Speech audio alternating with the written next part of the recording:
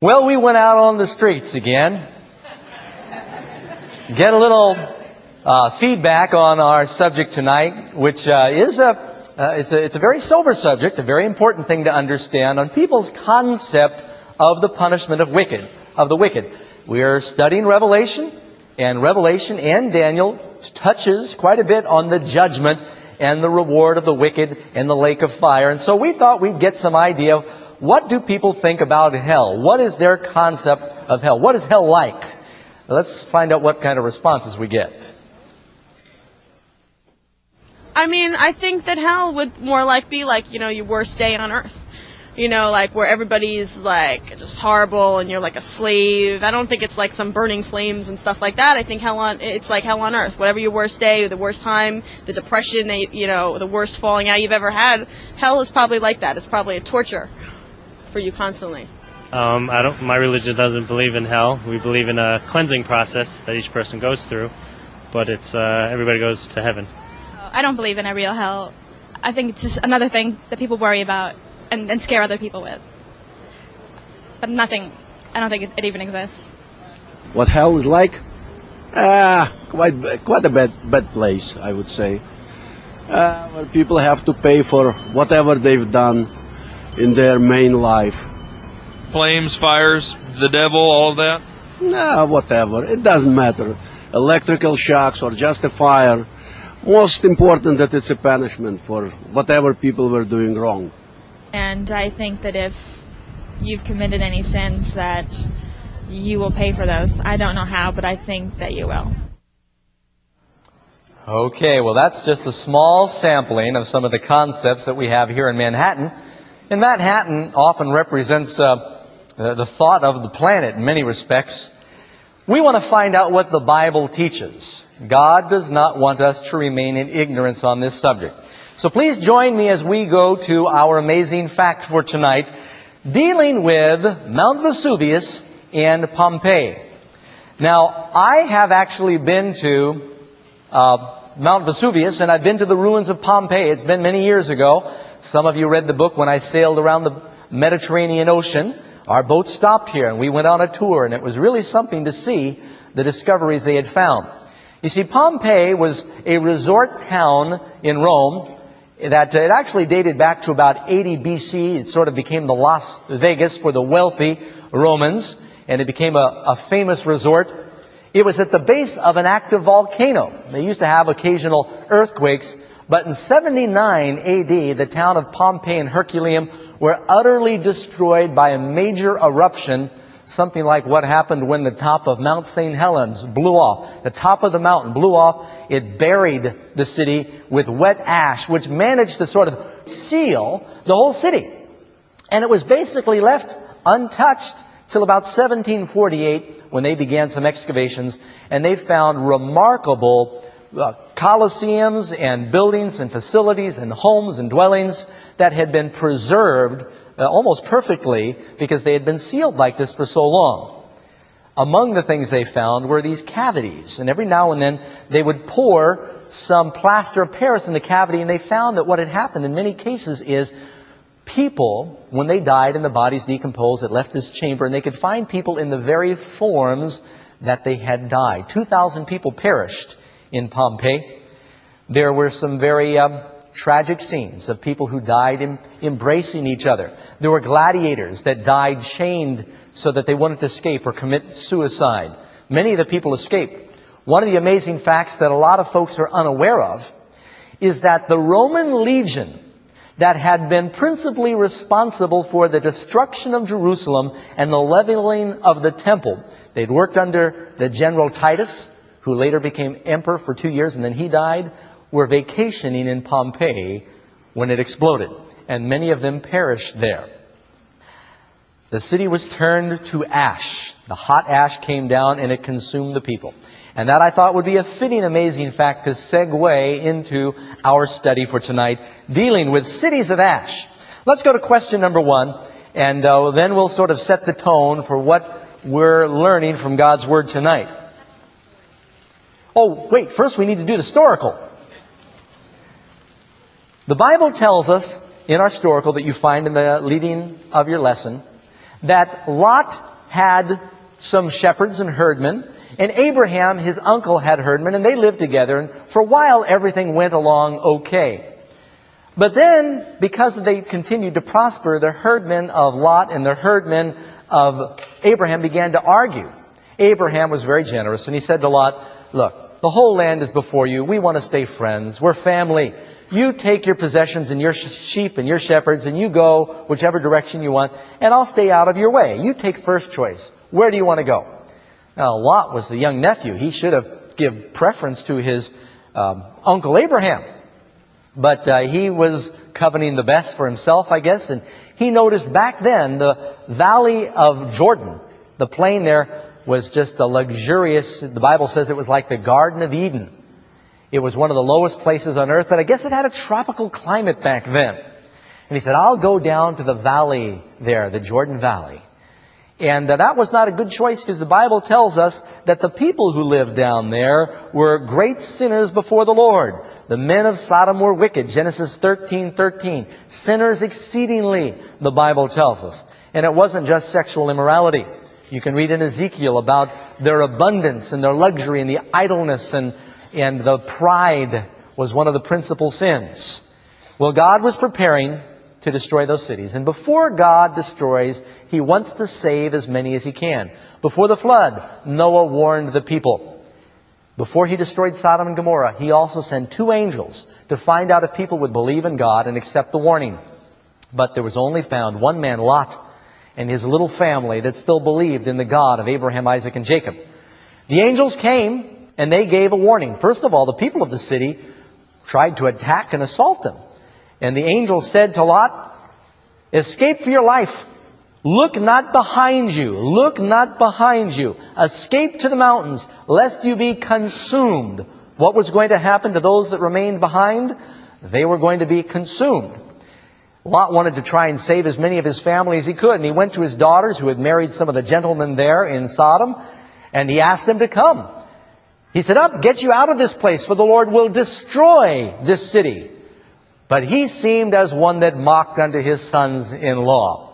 And that's still the case today. You tell people the world is not going to last forever. We need to prepare for the end. And remember, I've never told you the end is coming January 1, or I'm not setting a date, but I believe it is coming. The Bible tells us that. Amen? And most of the world, they laugh. It's a big joke. They mock. That's what the sons-in-law did to Lot.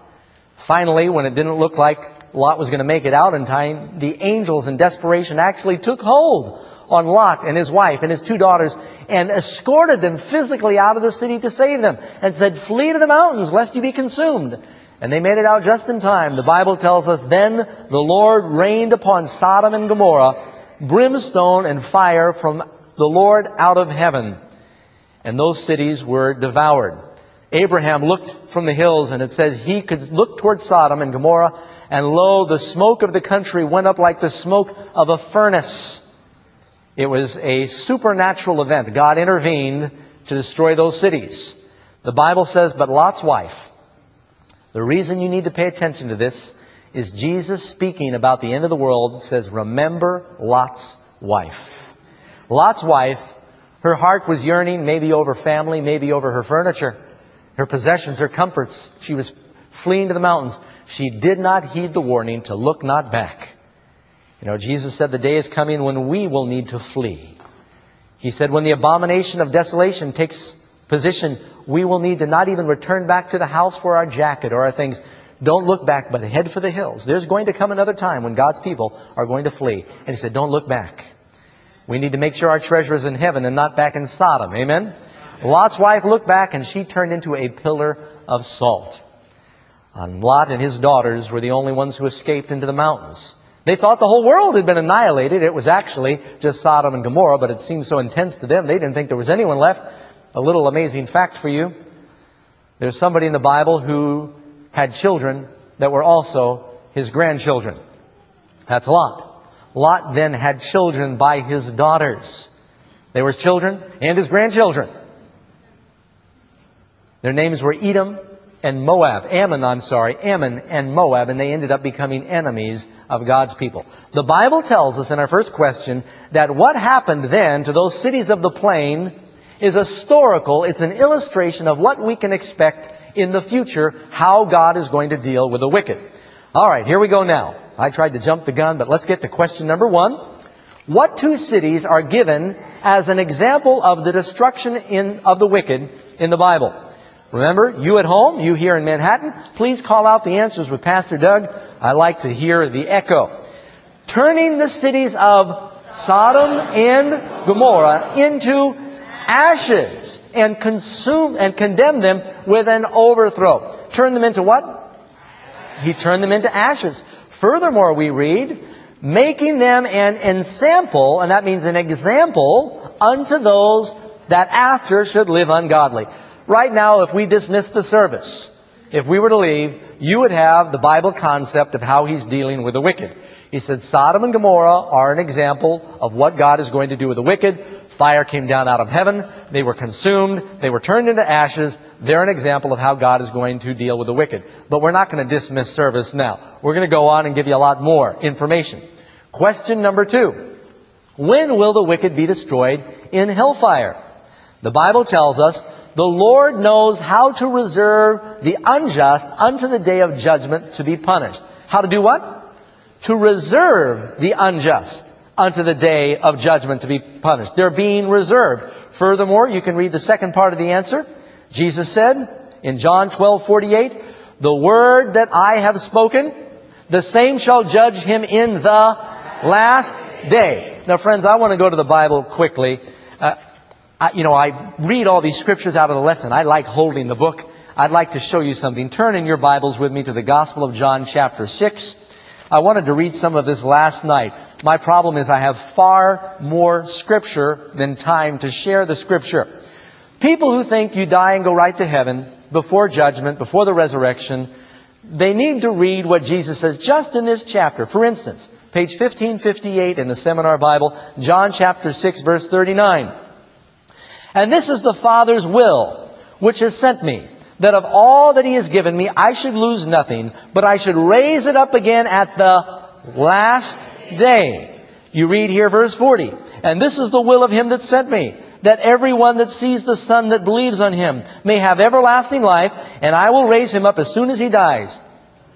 No, I'll raise him up at the last day. You can read verse 44. No man can come to me except the Father which has sent me draw him, and I will raise him up at the last day. Verse 54. Whoever eats my flesh and drinks my blood has eternal life, and I'll raise him up at the last day. I'm not done yet. Go with me to 1 Corinthians chapter 15. Just wanted to make it really clear, because last night's study dealing with the dead and when they're resurrected and the subject of hell, it's very important for you to know when do people get their rewards, so we'll know if people are burning in hell now. Okay? 1 Corinthians chapter 15, let's start with verse 22. That's page 1687. For as in Adam all die, we all have the sinful nature we inherited from Adam, but thank goodness we through Christ can get the victory over that. In Christ shall all be made alive, verse 23, but every man in his own order. Here is the order. Christ the firstfruits, Jesus rose already. Afterward, what? Afterward, they that are Christ, when? At His coming. When are they going to rise? The last day. Afterward, at His coming, when the trumpet blows, when the Lord descends. Is it clear to you they're not risen yet? Say amen if you understand that. The Bible is so full of scripture on this subject, it's a tragedy that people take a couple of obscure, vague scriptures and they build a whole theology out of these things. If you just read the Bible, this is what the Christians believe for millennia. And it's only recently that these things have become popular among some Protestant groups. So let's go ahead here with our lesson. Now, where did I leave off? I think we've still got a picture left. The stories in the Bible and the parables that Jesus shares are one of the best ways for us to learn. John Smith, is he in his reward now? Is he in heaven singing? Is he in hell burning? What does the Bible say? He is reserved until the judgment for the last day. Whether he's going to be punished or whether he's going to be rewarded, it's the last day. Is that clear? Now, there's a parable that I want to draw your attention to. You can find in Matthew 13, verse 40 approximately. Jesus talked about a man who had a field, and he put good seed in the field. He planted wheat. But an enemy came and he sowed, he planted tares. That's like a weed. When it's small, it resembles wheat. When everything sprouted, the servants said, look, we found that there are tares among the wheat. Do you want us to go pull it up? He said, no, let it grow together till the harvest time. Revelation, Jesus is seen coming with a sickle to harvest the earth, okay? It says, then, at the end, we'll do the harvest. Now, you can read here in Matthew 13, verse 40 to 42. Jesus says that this is how it's going to be with the wicked at the end of the world. So shall it be in the end, say it with me, the end of, oh wait a second. I'm sorry, I didn't read Matthew 13, verse 40. As therefore the tares are gathered and burned in the fire, so shall it be in the end of this world. The Son of Man shall send forth His angels, and it says, they shall gather them which do iniquity and cast them into a furnace of fire. All right, did you catch that? When are they gathered and burned? The end of the world. This is what Jesus said. So, who is burning in hell now? All right, now I got to stop and talk to you for just a minute, and I need both of my hands to talk. There are two extremes that people err on when it comes to the subject of hell and the lake of fire. One extreme is that God is a tyrant, that as soon as people die, they are plunged into this molten lake of fire and brimstone, and the devil's in charge, and he has a pitchfork to keep pushing you under to make sure you get cooked evenly.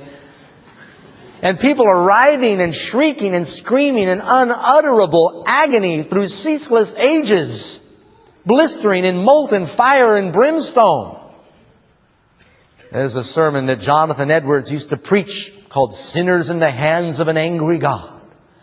And he would preach with such verbal power that people in the pews would fall down on their knees and say, please, Pastor Edwards, no more, we can't take it, have mercy on us. Then the other extreme is, you heard some people here in Manhattan echo, God is love. We're all going to make it. There is no punishment for the wicked. Between those two extremes, you'll find the Bible truth. The Bible does teach there is what we commonly think of hell, or a lake of fire, where the wicked will be punished, every man according to his works. But the Bible says it is not burning now, because the judgment has not taken place yet. The resurrection has not taken place yet. That's actually good news. Amen? Amen. And furthermore, the wicked do not burn in that lake of fire forever. Now, you say, well, Doug, doesn't it say forever? Yeah. Stay with me. We're going to look at every scripture, and I invite all of your questions on this stuff. But let's look at what the Bible teaches and believe the Word of God. That sound fair? Question number 3. If the wicked who have died are not in hell yet, where are they? Answer, John 5:28. The hour is coming in the which all that are in the graves shall hear His voice and shall come forth. They that have done evil unto the resurrection of damnation, they that have done good unto the resurrection of life. Then you can go to Job 21, verse 30 and 32. The wicked is reserved to the day of destruction. It goes on to say, he shall be brought to the grave and shall remain in the tomb. Now, what happens when Jesus comes back to the wicked? Bible tells us that the wicked are destroyed by the brightness of His coming. The wicked who are alive when Christ comes back are killed by the brightness of His coming. They stay dead until the end of the 1,000 years. You read Revelation chapter 20, it says the dead in Christ rise first. Blessed and holy is he that has part in the first resurrection. The rest of the dead, if the righteous and the blessed and the holy are in the first resurrection, who are the rest of the dead? The wicked, obviously, right? They remain in the graves until the 1,000 years are finished. It says they don't live again until the 1,000 years are finished. We'll talk about that more this weekend when we study the subject of the millennium. Number 4, what is the reward or the punishment for sin? This is something we need to understand. Romans chapter 6, verse 23. The wages of sin is death, but the gift of God is eternal life through our Lord Jesus. You know, when Adam and Eve sinned, God evicted them from the Garden of Eden. And you remember what the Lord said? Put out the man, put a flaming sword with an angel there to guard the way to the tree of life, lest he put out his hand and take also of the tree of life and eat and live forever. God was saying He was not going to let man live forever. The foundation of many false religions is that you are immortal. You can't die. You're going to live forever in hell. You're going to live forever in heaven. The Bible tells us there are two options, life or death. And death means death. People refuse to accept that they've got an end. Question number 5. What are the only two choices? This is what we just discussed. What are the only two choices for all men? Answer, John 3:16. That whosoever believes in Him should not perish, but have everlasting life. Friends, the two options are perish or everlasting life. A lot of people believe that you've got everlasting life. You just need to decide whether you're going to spend it in the fire or spend it in heaven. The Bible doesn't teach that. The Bible, when describing the penalty for sin, it says that the wicked will consume, they'll be devoured, they'll be destroyed, they'll perish, there'll be no more, and I could go on and on and on. You read the hundreds of statements in the Bible, it's very, very clear. And I know you're thinking, but what about this verse? And we're going to get to that. Stay with me. Here is one of the most important points that you could get in the whole seminar. What is the penalty for sin? If the penalty for sin is eternal burning, then Jesus did not pay the full price. The penalty for sin is death. Did Jesus die for our sins? He suffered, and the wicked will suffer for their sins and then die. Jesus suffered and He died. If the penalty for sin is eternal torment, Jesus, He was in the grave, for a couple of days, not forever and ever and ever. But what about those words? Question number 6. What will happen to the wicked in hellfire? For yet a little while, say the answers, yet a little while, and the wicked shall not be. It even says that about the devil. It says, he will never shall thou be anymore. That's good news that the devil won't be there, make his break from top security torment. No more devil. Never shall thou be anymore. It says, for yet a little while, and the wicked shall not be. But the wicked shall perish. Into smoke they shall consume away. Now, does that sound clear? I mean, what words would you use to be more vivid than God is using? Is there some words that the Lord is leaving out? No. Malachi chapter 4, verse 1 and 3. Speaking of what happens to the wicked. The day that comes shall burn as an oven, and all that do wickedly. How many of the wicked? All that do wickedly shall be stubble. The day that comes shall burn them up. And they shall tread down the wicked, it says, for there'll be ashes under the soles of your feet. Now, I get excited about this subject. And the reason is, when I grew up, I went to 14 different schools. I went to about 8 different schools around New York City. And I went to some religious schools. 2 of the religious schools told me what a lot of people believe. If you're good and you die, you go right to heaven. If you're bad and you die, you better watch out. You're going to go to hell. And you'll burn there and you'll blister through all eternity for the sins of one brief lifetime. And I thought, I'm 10, 11 years old. Doesn't sound fair to me that if I die, I'm going to burn for 10 billion zillion years, and then I've only begun. To me, trying to comprehend eternal burning was a shocking thought. I thought God was sadistic. You know where the word sadistic comes from? Satan. Someone who enjoys suffering. And I turned away from God because I had this picture that God was a cruel, sadistic tyrant. And that's when I began to explore these other religions, because I thought Christianity, their picture of God, He is a cruel, vengeful, unjust. I could see no justice in it. When I learned the Bible truth on this subject, friends, you have no idea.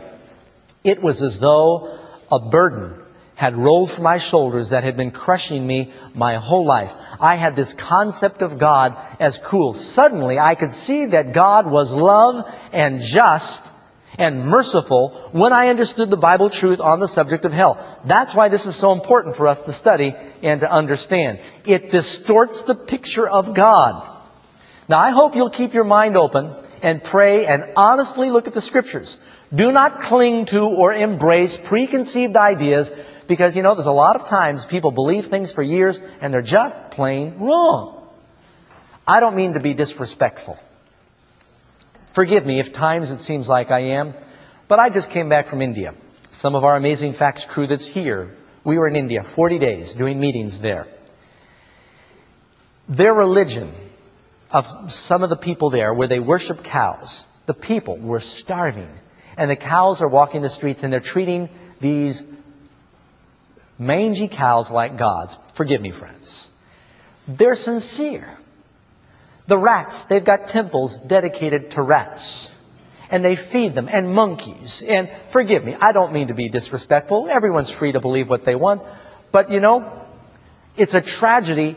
Some people believe things all their lives, and they said, but we've believed all our lives. You know, when I preach to these people, we've believed all our lives that coming back as a cow was a step up. That's what they believe. And they give gifts to the rats and the different animals at the temples because they think they could be an uncle or something from another life. Very sincere. Well, friends, just because you believe something sincerely doesn't mean it's true. Just because you believe something for a long time doesn't mean it's true. The Bible says there is one truth and the truth will set you free. This subject is one of those cases where when you know the truth, you're going to go, oh, that's so much better. It's so much more reasonable. Jesus says, come now, let us reason together. God wants you to use your head. He is just. Where am I? Question number 7.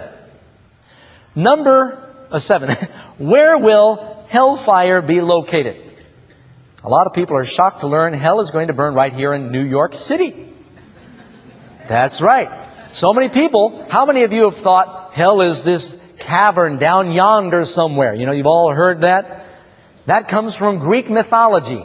Maybe I should stop right here and give you a little lesson on what the words are in the Bible. There are principally 4 words that are translated hell.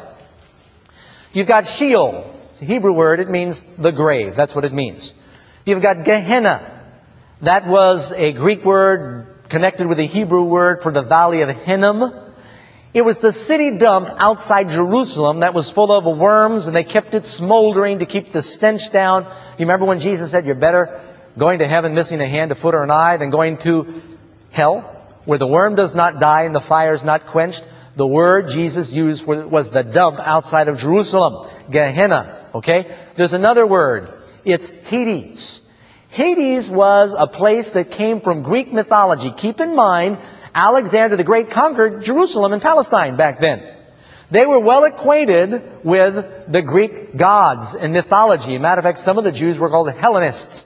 They had sort of embraced some of the Greek culture along with Judaism. Jesus talked about Hades. Hades had a god named Pluto, who was in charge of this cavernous place where wicked souls were tormented. Have you heard of the hounds of hell? Where's that scripture? That's not from the Bible. The idea that the devil is in charge of hell. It's not in the Bible. Then there's a 4th word, which is Tartarus. And it's used one time in the Bible. I think it's 1 Peter. And it simply means a place of darkness. Okay? So those are the 4 words that are translated hell in the Bible. Many times the word hell simply meant the grave. And that's why the writer said down in hell. It meant down in the grave. So people think that hell was down yonder somewhere. I tell you, it's fun walking back from the meetings at night. I forgot how much of New York City is under the street. And, you know, sometimes you see all the steam billowing up out of the manholes. And it looks like hell's down yonder sometimes when you walk back from the meeting at night. But hell is not going to burn down yonder. Hell is going to burn in New York and all around the world. The Bible tells us that the lake of fire rains down on the earth to purify the planet. And that's our next answer. Answer to question number 7. It says, and the wicked went up on the breadth of the earth, encompassed, surrounded the camp of the saints about, and God rained fire down from heaven upon them, and it devoured them. Now, if you're not sure what the word devour means, you need to invite Pastor Doug over for Mexican food, and I'll explain devour. I'll give you a demonstration. 2 Peter, I get a lot of free Mexican dinners by making that announcement. Further, 2 Peter chapter 3, verse 10. It tells us the elements will melt with fervent heat, and the earth also and the works that are therein shall be burned up. God is going to use this fire to purify. Fire purifies. You know, when I checked into my apartment here in preparation for this series, I said, now, to the superintendent, I said, now, where's the incinerator? He said, we don't use incinerators anymore. You know, when I lived here years ago, some of you remember they had incinerators in the apartment buildings that would burn the garbage. I said, no, it fouls up the air. We can't do that. So now we mash it and then we put it out on the street. But fire actually is a purifying agent. It does a lot of cleansing. You know, the Bible tells us that God uses fire to purify us. Do not be amazed at the fiery trials that try your faith, knowing that the trying of your faith will make you more precious than gold. The way they purified fine metals with heat, the way you get out the wrinkles. The Bible tells us God is coming for a bride without spot or wrinkle, and use a hot iron to mash out the wrinkles. And so God is going to purify us now with sometimes trials and lessons and hard things we go through. But fire also purifies, sterilizes. We know that now. Number 8. Will the devil be in charge of hellfire? Revelation 20 verse 10. And the devil, answer, the devil that deceived them was cast into the lake of fire and brimstone. This idea that the devil's down there checking people into hell, we've all seen the cartoons and comics and the stories. It's not biblical. The devil is going into the lake of fire. So many of these false concepts about hell came from the Middle Ages, and I'll be very honest with you. They were developed for the purpose of scaring people into church and then scaring money out of the people. Did you know that? It was a fear tactic. It wasn't biblical. Let me tell you a little story. I know Karen's going, I know where I'm at. I may not get done, but I'm going to do what I do well, okay? One day, Christmas Eve, a Baptist minister and his family, their car broke down not far from our home. Everything was shut down. We invited them to spend the night. Needed some alternator brushes, and the stores were all closed. I said, I'm a Christian. He asked what were my beliefs, and I shared, and I talked to him about what the Bible says about hell, because I was baptized Baptist first when I first came to the Lord. I'm well acquainted with what my dear friends in the Baptist church believe. And I shared the scriptures I'm sharing with you. And he said, Brother Doug, I've seen those scriptures before, and if you go by the Bible, it does look like the wicked are going to be burned up in hell, and it does look like hell is not burning yet. But you know what he said? He said, if I told my church members that, they wouldn't come to church. I said, brother, I hope that's not why they're coming. A lot of people, the pastors, you know, this is sort of fire insurance for them. They want to make sure that the people come, and so they use this fear tactic. Does the Lord want us to come because of fear or because of love? It's because of love. You know, there's a lot of people out there that recognize these things. I've got another scripture here. Oh, no, I didn't read. Let me read question 9. Will the fires of hell ever go out? What will happen to the fires of hell? There shall not be a coal to warm at, nor a fire to sit before it. It's going to go out. Then the answer, of course, is there shall not be a coal to warm at, nor a fire to sit before it. You know, I'm not the only one that believes these things. My church, you know I'm a pastor, and I've tried to say very little about my church. I don't know how long I'll be able to control myself. Try not to brag too much about my specific church. I want to go from the Bible, but my church is not the only church that believes this. This is a teaching that is coming back to the Christian faith. There is a minister by the name of Edward Fudge, a charismatic pastor who wrote a book you can find in Christian bookstores. It's sort of turning the Christian theology up on its heels, and he's studying this subject. He's saying if we go by the Bible, it's very clear. The fire consumes the wicked. It devours them. Forward is by F.F. Bruce, a great theologian from the Plymouth Brethren.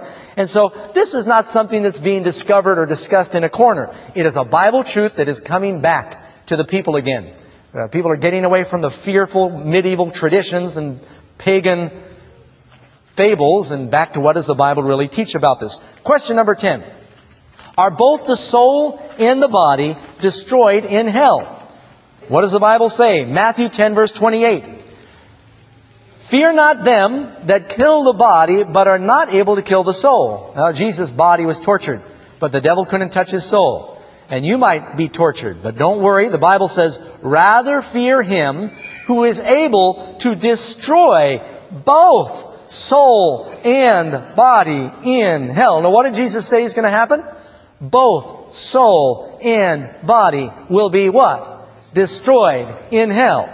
That means all that you are, the essence, the mind, the body, the soul, the spirit, it's all destroyed in hell. Never going to be again. Number 11. For whom will hellfire be kindled? Who is the Lord doing it for? Matthew chapter 25, verse 41. Depart from me, ye cursed, into everlasting fire, prepared for all the bad people. Who's it prepared for? Prepared for the devil and his angels. The sad thing is, if people choose to follow the devil, they will share his reward. There are only two masters. There's only two roads. Jesus said, if you're not with me, you're against me. And if you're against Jesus, you're with the devil. You will share in his fate. God is desperate to save as many as he can from the fire. He loves us. The Bible tells us the Lord is not willing that any should perish, but that all should come to repentance. God who would have all men to be saved. The Bible says, for whosoever will, let him come and take the water of life freely. God is giving this message because he wants to save us from the lake of fire. There is punishment for the wicked, and we'll touch on that, but it's designed for the devil and those that follow him. Number 12. How does the Bible refer to God's destruction of the wicked? Isaiah chapter 28, verse 21. It says, the Lord shall be wroth, that he might do his work, his strange work, and bring to pass his act, his strange act. God is a giver of life. The Lord wants to create life. He's a God of love and blessing. Look at the Garden of Eden if you want to find out what God is like. He made a paradise, and he put man in paradise that we might enjoy bliss. He said everything was good, good, very good. If you want to know what God's design is for you, you've got to look back at the garden in Eden. You need to look ahead at the garden in the new city, right? God wants you to be happy. When he has to cast the wicked in the lake of fire, do you think he enjoys that? It says, the Bible says it's his strange act. He takes no pleasure at all in the destruction of the wicked. You know, when I lived up in the cave, my cats are a little sadistic when they catch mice.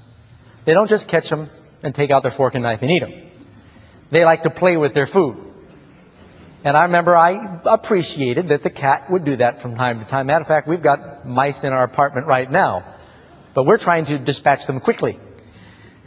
Well, my cat one time caught a little kangaroo rat while I was cooking my dinner. And they beat it up and then they let it go, let it run and then catch it again. And the poor little dazed creature tried to bolt for freedom. And he hopped off into the fire. And it only took, now listen to the reaction here in Manhattan among all these people. Oh, little kangaroo rat. And you know what? That's how I felt. It only suffered a few seconds, but it seemed like an eternity. And I thought, oh, the poor little thing is suffering. It was bad enough when my cat was torturing, but in the fire. I could not bear to see a mouse suffer that way. Do you think that God is going to do that to his rebellious creatures? Through all eternity?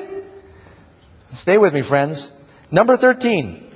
Doesn't the Bible phrase unquenchable fire indicate that the fire never goes out? I mean, it says unquenchable. That means it burns forever and ever. Let's find out what the Bible says. Matthew chapter 3, verse 12. It says, he will thoroughly purge his floor and gather his wheat into the garner, but he will burn up the chaff with unquenchable fire. That sounds like a contradiction. Burnt up means all gone, but it says unquenchable fire. Stay with me, I'll explain it. Whenever you want to understand a phrase in the Bible, go somewhere else in the Bible to get an explanation. Let the Bible explain itself. Can you say amen? This is not in your lesson, or it is in your lesson, it's not part of the answer. Jeremiah 17:27. But if you will not hearken unto me to hallow the Sabbath day, and not to bear a burden, even entering in at the gates of Jerusalem on the Sabbath day, then I'll kindle a fire in the gates thereof, and it will devour the palaces of Jerusalem, and it shall not be quenched. Here it says devour, there it says not quenched.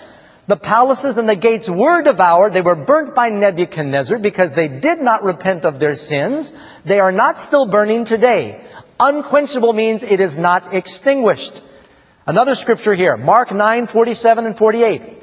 If your eye causes you to sin, pluck it out, for it is better for you to enter into the kingdom of God with one eye, rather than having two eyes to be cast into hellfire, where the worm does not die and the fire is not quenched. Now let me explain this with an illustration, and I hope this works. I've got a pack of matches here. Please don't contact the fire marshal. I've seen plenty of people smoking around this place. I'm sure I can do this. All right.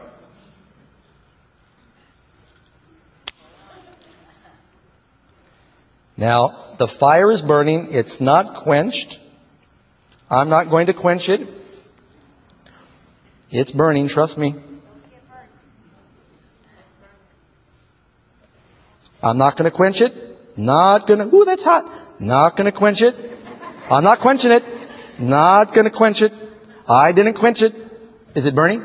No. Quench is a verb. It means to extinguish. It's saying the fire's, what's left? Ashes.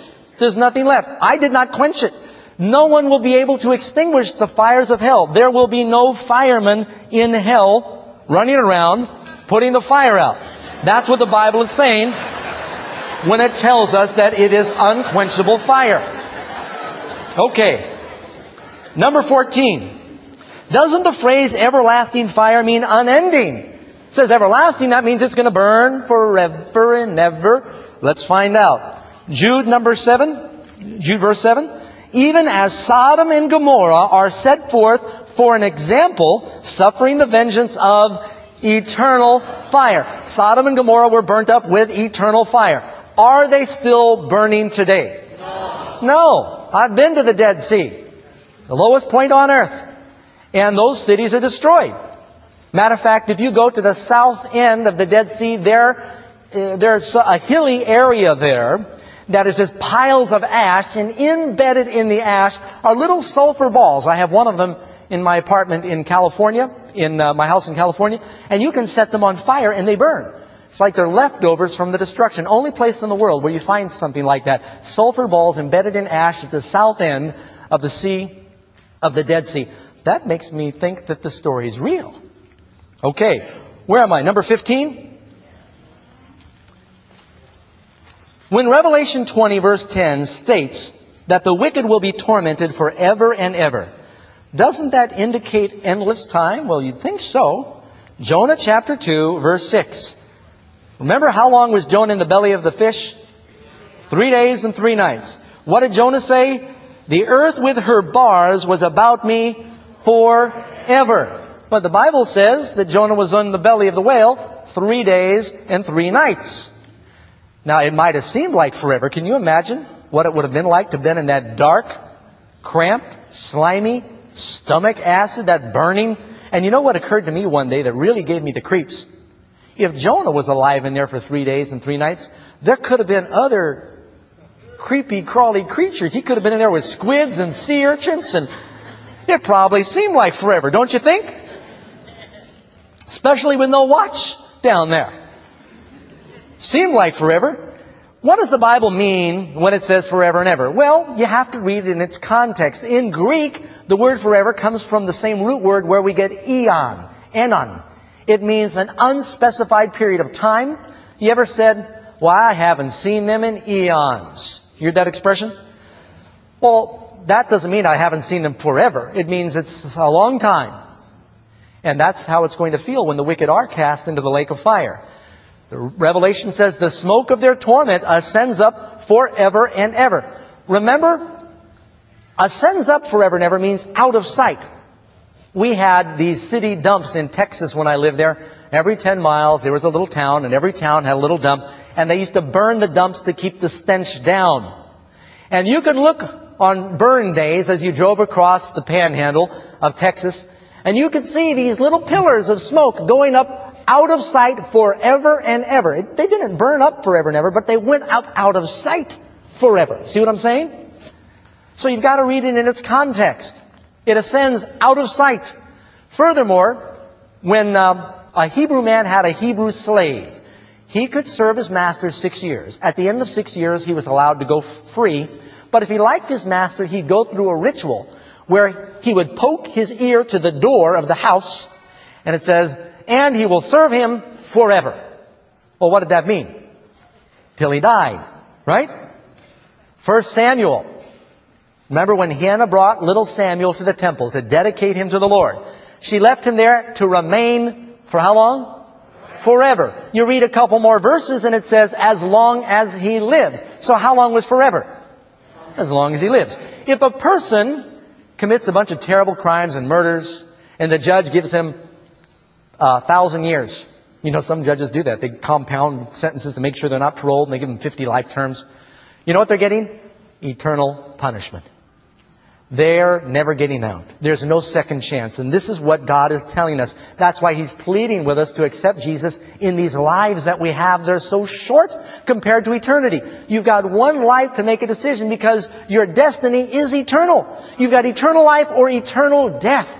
But not eternal conscious burning. God does not have a torture chamber out there in the universe somewhere where He's going to torment people forever and ever. Forever and ever is a biblical expression that means until the end of the age, not necessarily an infinite period of burning time. All right, question number 16. After sin and sinners are destroyed, what will Jesus do for His people? 2 Peter chapter 3, verse 13. Nevertheless, we, according to His promise, look for a new heavens and a new earth wherein dwells righteousness. I especially like this next verse. Revelation 21 verse 4. And God will wipe away all tears from their eyes. And the Bible says there will be no more death. Neither will there be any sorrow nor crying. Neither shall there be any more pain. For the former things have passed away. Behold, I make all things new. God is not going to immortalize sinners. How could you enjoy eternal life if friends or family that you know or lost were burning in the lake of fire? That's a terrible... I asked a man one time who believed that. I said, what would you do if, heaven forbid, you're in heaven and your wife is lost and she's burning in the lake of fire? How could you enjoy your reward? And he said, well, I just say, praise God. I just praise Him. His wife looked at him funny too when he said that. I mean, is God going to erase all natural affection from us?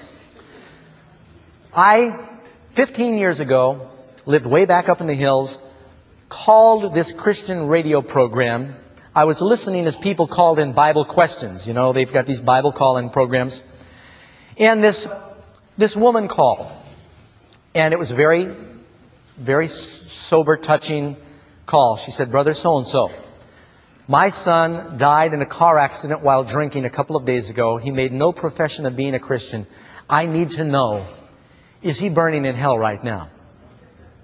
Well, he tried to evade a direct answer and say, well, God judges these things and I don't want to put myself... She said, no. Tell me. I need to know. He said, well, if he wasn't saved, the Bible's clear that he goes to hell and he will be tormented forever. And you could hear the lady, before he finished, choke and hang up the phone. Immediately after that, a college student, a young lady, called up. She said, Brother so-and-so, I want to believe in God. I want to give my heart to Jesus, but I have a really hard time thinking that I could trust and love a God who is so sadistic and unjust that He'll take these creatures He's created that have a natural propensity to sin anyway. All of us sin by nature when we're born, and then plunge them in a lake of fire for all eternity for the sins of one brief lifetime. He said, who are we to question God? And if you understood how bad sin was. Well, at this point, I'm jumping up and down yelling at my radio in my house, 10 miles away from the nearest telephone. Fortunately, it was a program that lasted more than an hour. I jumped in my car and I raced down these bumpy mountain roads. And I prayed as I went. I just about killed myself trying to get to town. Went to a friend's house that had a phone. Charged in without even knocking. Said, I've got to use your phone. And I prayed all the way down that I'd get through. And it's always a very busy program. And I prayed that these two ladies would still be listening. I dialed busy signal. But I don't give up. God wants you to be persistent. I dialed again and I got through. And then the man said, stay on the line. Pretty soon the speaker came on and said, welcome to such and such a program. I said, Brother so-and-so, I said, I believe the Bible clearly teaches that when a person dies, they sleep until the resurrection, and that nobody is burning in hell until after the judgment, and that they don't burn forever. Can I please share a few scriptures? Thank you very much. And you got to talk fast because this guy cuts you off and interrupts you. And God has given me that gift, you know. I grew up in New York City. And so I just started going, and started sharing all these scriptures that say they'll perish, they'll die, they'll consume, there'll be no more, they'll be burnt up, no more pain. And then pretty soon I'm listening on the radio and I didn't hear my voice anymore. And he pressed the mute button. And he began to try and straighten things out. And he came back and I said, now may I respond to that? He gave the typical things. I said, Sodom and Gomorrah were burnt with eternal fire. They're not burning today. They're ashes, and that's what God's going to do with the wicked. And he hung up on me. I was polite. And you know what I did? I said, Lord, I wish someday I could have a radio program where I could give people the right answers. And you know, I never dreamed he'd do it. I've got my own radio program now. So, anyway, he wouldn't take any more phone calls for the last 20 minutes of the program. Because what the Bible did was so overpowering that he had no argument for it. Friends, I hope you'll read the additional supplements that are in your lesson. But we need to wind this up here. I want you to take a look with me. Question number 17. Will the sin problem ever rise up again the second time? It says, affliction shall not rise the second time. There will never be this danger again. God is not going to immortalize the devil and sinners. If anyone deserves to burn forever, it's Satan, right?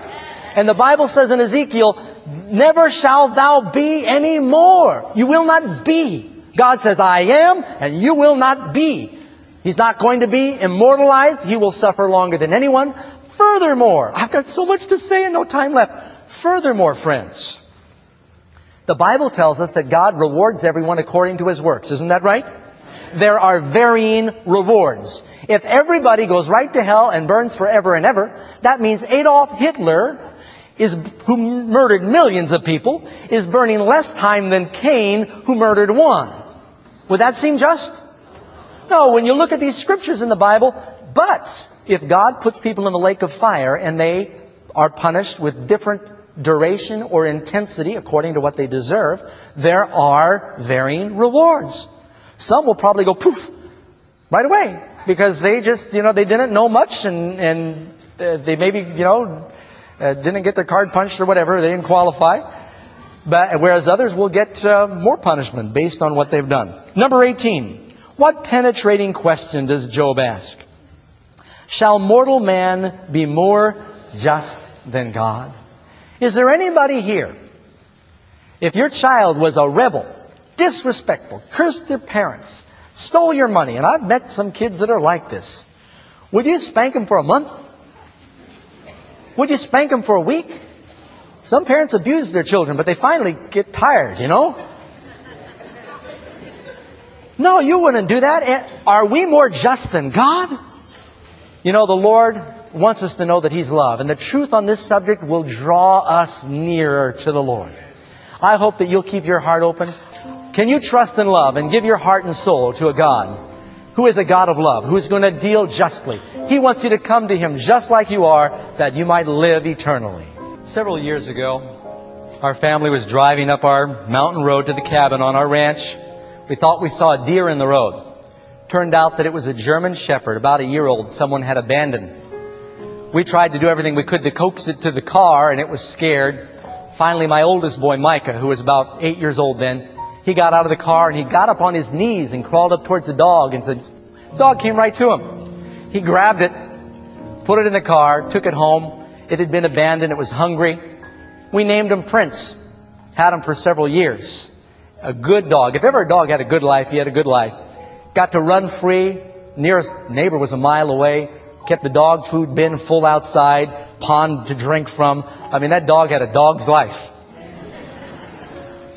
A few years ago, he got a disease that German shepherds sometimes get, where he couldn't walk. It was a hip disorder. And as he got old and gray, it was very sad to see him dragging around his back legs. And we didn't want to do it. But Micah one day said, Dad, I think I need to take care of Prince. And in an act of love, he dispatched the dog. And it was one of the hardest things he ever did. He loved the dog. It was His dog. When God deals with the wicked, people need to know it's an act of love. It's an act of mercy. Sinners are not happy. They're miserable in their souls. And God is going to punish them because He's a loving King. He's just. But He's going to burn them up so they don't suffer through eternity. You can trust your life to a God like that, friends. Friends, do you think that you'd like to say, I want that eternal life? There are only two rewards. You can get what Jesus has. You can live and reign with Him, or you can share the reward of the devil. If today you would like to say, by God's grace, I want to follow the Lord. I want to be near Him. Is that your prayer, friends? Father in heaven, we are so grateful for the biblical truth that liberates and sets us free. That you are a God of love, a God of mercy. I pray, dear Lord, that we can understand maybe some of these perplexities that are still unclear. Help us to build on the rock of what the Word says. Most of all, help us to know that you are a just God and a loving Father. And that someday there will be a universe where there is no more pain, sorrows, suffering, or sin. We want to dwell with you there for eternity. Help us walk with you here now, is our prayer in Christ's name. Amen.